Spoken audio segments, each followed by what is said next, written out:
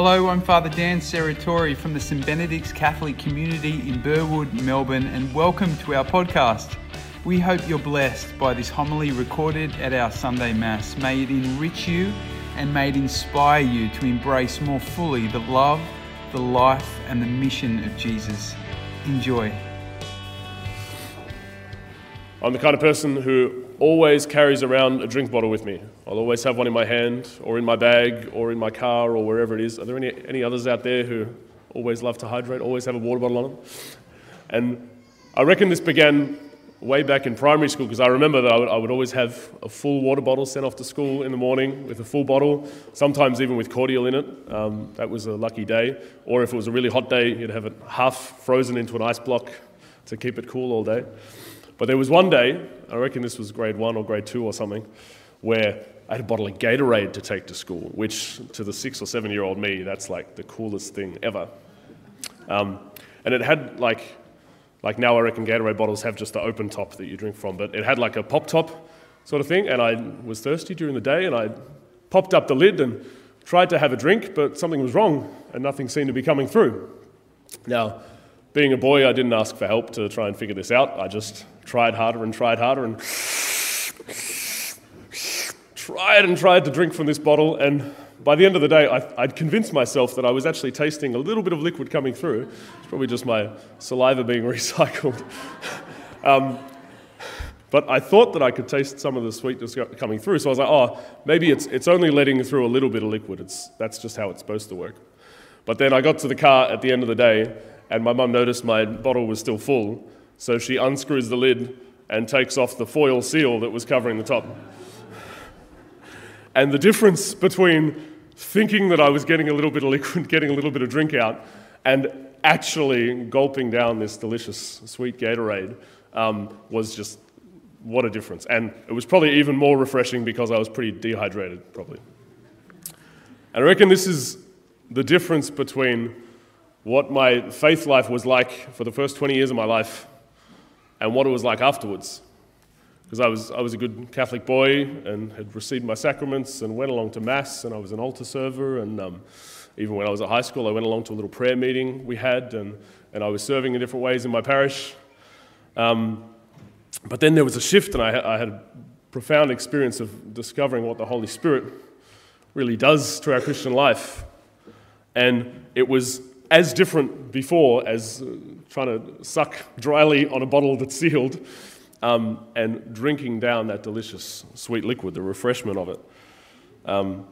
And this is the difference, really, of living our Christian life in the power of the Holy Spirit or trying to live it without the Holy Spirit, without living by His power. And it's not that I didn't have the Holy Spirit all those years. Like, I'd had my sacraments, the Holy Spirit was definitely there within me, but it was just as I had the bottle, I had all that sweetness and refreshment in my hand all day at school, but I wasn't able to drink from it. I wasn't able to taste that and experience it, really. So it's not so much the difference between having the Holy Spirit and not having the Holy Spirit, but I think the difference there was between having the Holy Spirit and really living by the Spirit. And it's a radical difference. And this is what Paul is talking about in our second reading today. He first talks about this is what comes from living from ourselves and living for ourselves. And he lists things like drunkenness and fighting and quarreling and indecency and idolatry. These are the kind of things that come from that. But then he describes what comes from living by the Spirit. Love, joy, peace, kindness and patience, goodness and trustfulness, gentleness and self-control. These are the fruits of the Spirit that he describes. And just as in English, in the Greek language that Paul was writing in, fruits has that double meaning that it has for us. It's both apples and oranges and pineapples and pears and whatever other fruits you want to brainstorm. But it also means the outcome of some action or some behavior. So what Paul's saying is, if you live by the Holy Spirit, you're going to experience love and joy and peace and patience and kindness, etc., etc. if we are cooperating with the Holy Spirit and what He wants to do in our hearts and in our lives and in our families and in our communities, then we're going to experience these things. And also He's saying that like there might be some good experience, some good feeling by the fighting or the things that He mentioned in the first list.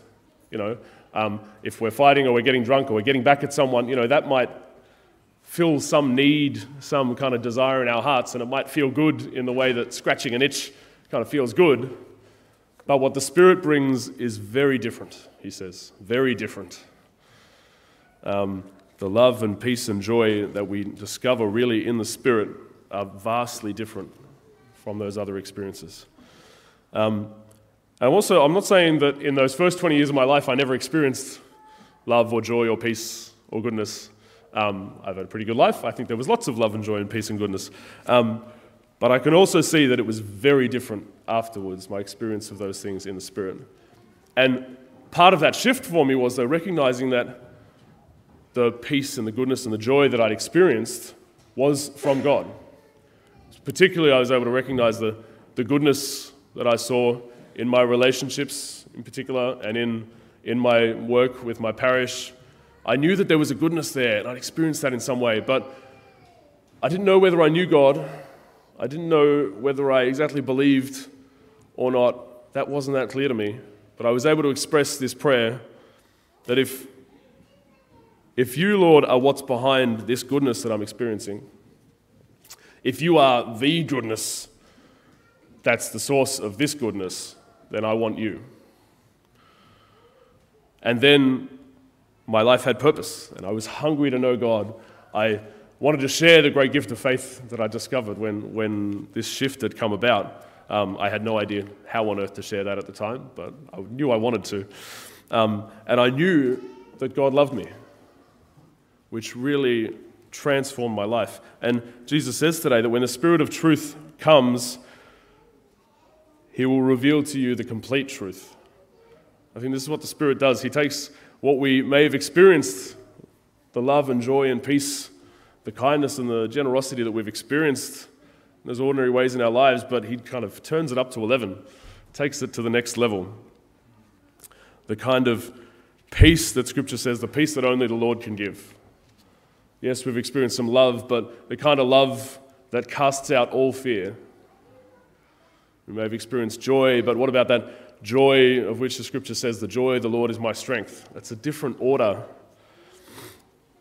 And so I was experiencing that goodness, and I was experiencing that love and joy and peace, but it wasn't overflowing in my life. And this is what we should expect when the Holy Spirit really moves in us, an overflowing of these things.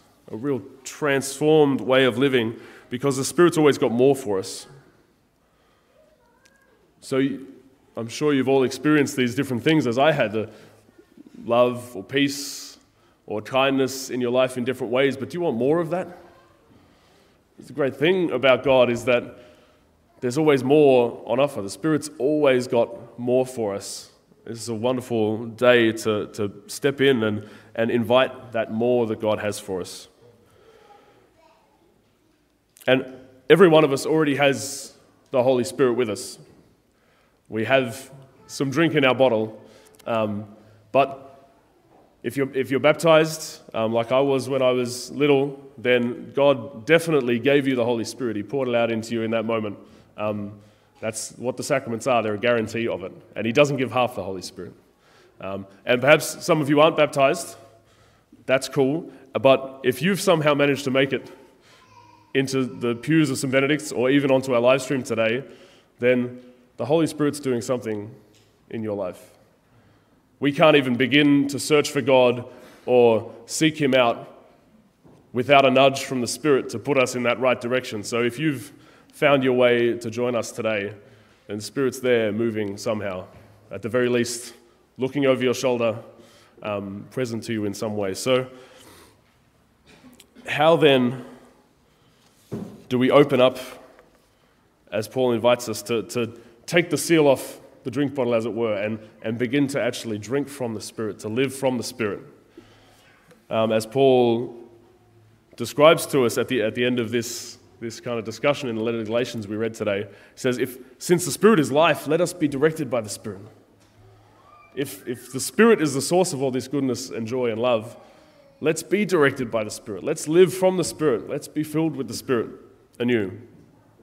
So that's the one thing that I'm encouraging you to do today. That's the simple encouragement that we want to do in our Mass today. Open up to the Holy Spirit to move in a new way, that we can truly live by the Spirit, live from the Spirit. But how on earth do we do such a thing? What does that look like? How do we actually respond and make that invitation? How do I get more of the Holy Spirit? First thing to note is that the Holy Spirit isn't actually a thing that we can get more of. You know, it's not just like a drink that we can drink more of and then we have more Holy Spirit. It's not just, a food that we can shove more in our faces and then we have more of the Holy Spirit. The Holy Spirit isn't a thing, He's a person. And we can't make Him do what we want. Since He's a person, we can't make the Holy Spirit do what we want. But the good news in that is that the Holy Spirit wants to transform your life. He wants to see your life overflowing with joy and with peace and with goodness and with faith. He's waiting to move in us in new ways and to lead us into that more, reveal more of God to us. So instead of trying to grab hold of the Holy Spirit, the way that we can do this is really by inviting Him in, by opening ourselves up and letting Him come as He wants to renew us and revive us. I think it takes a bit of what Father Dan was talking about last week, where he's talking about if we say, "Thy kingdom come, Lord," we also need to say a bit of "My kingdom go." It takes a bit of surrender, that if we want to be led by the Holy Spirit, maybe we need to let go of that tight control we have over everything in our lives. We need to come before Him with the humility to let Him reveal what He wants to reveal, to let Him lead us where He wants to lead us. So, perhaps for you, that means recognizing the fruits of the Spirit that you've already been glimpsing in your life, just as I had. But recognizing that that's a sign of God's work in your life and opening up to God who is behind that, opening up to the more that He has for you in store. Maybe for you, that's opening up a corner of your heart or some sphere of your life that you haven't been able to invite God into yet. Some area that you're holding on to and that feels comfortable if you're holding on to it, but to invite the Spirit to move in that place. Maybe for you have no idea what that looks like. You have no idea what opening up to the Spirit might do in your life or how you want to do that, but if you're willing, you can just be open in this time and respond and step out. So I want to give us a moment now, if you'd like to join with me, to step into that posture of surrender before the Lord. That posture of inviting Him in to come and have a say and move and maybe transform and change us a little bit to see these fruits come forth a little bit more.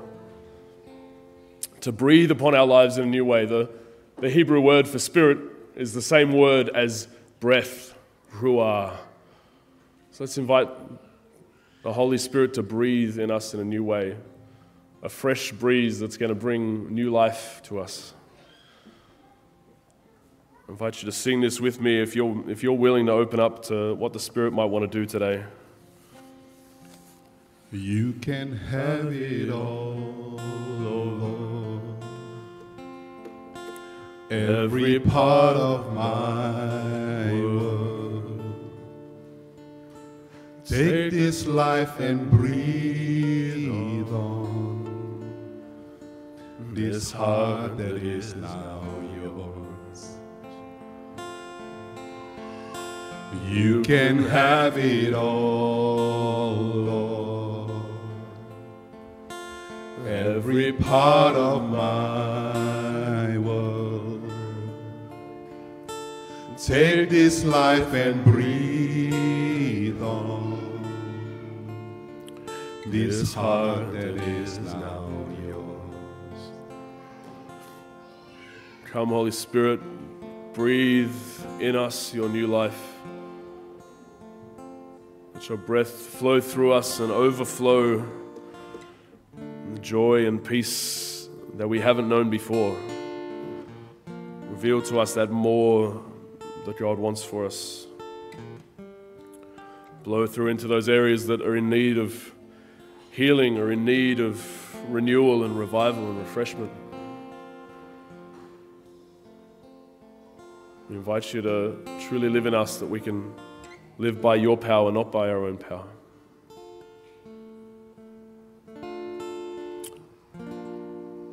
Holy Spirit, come.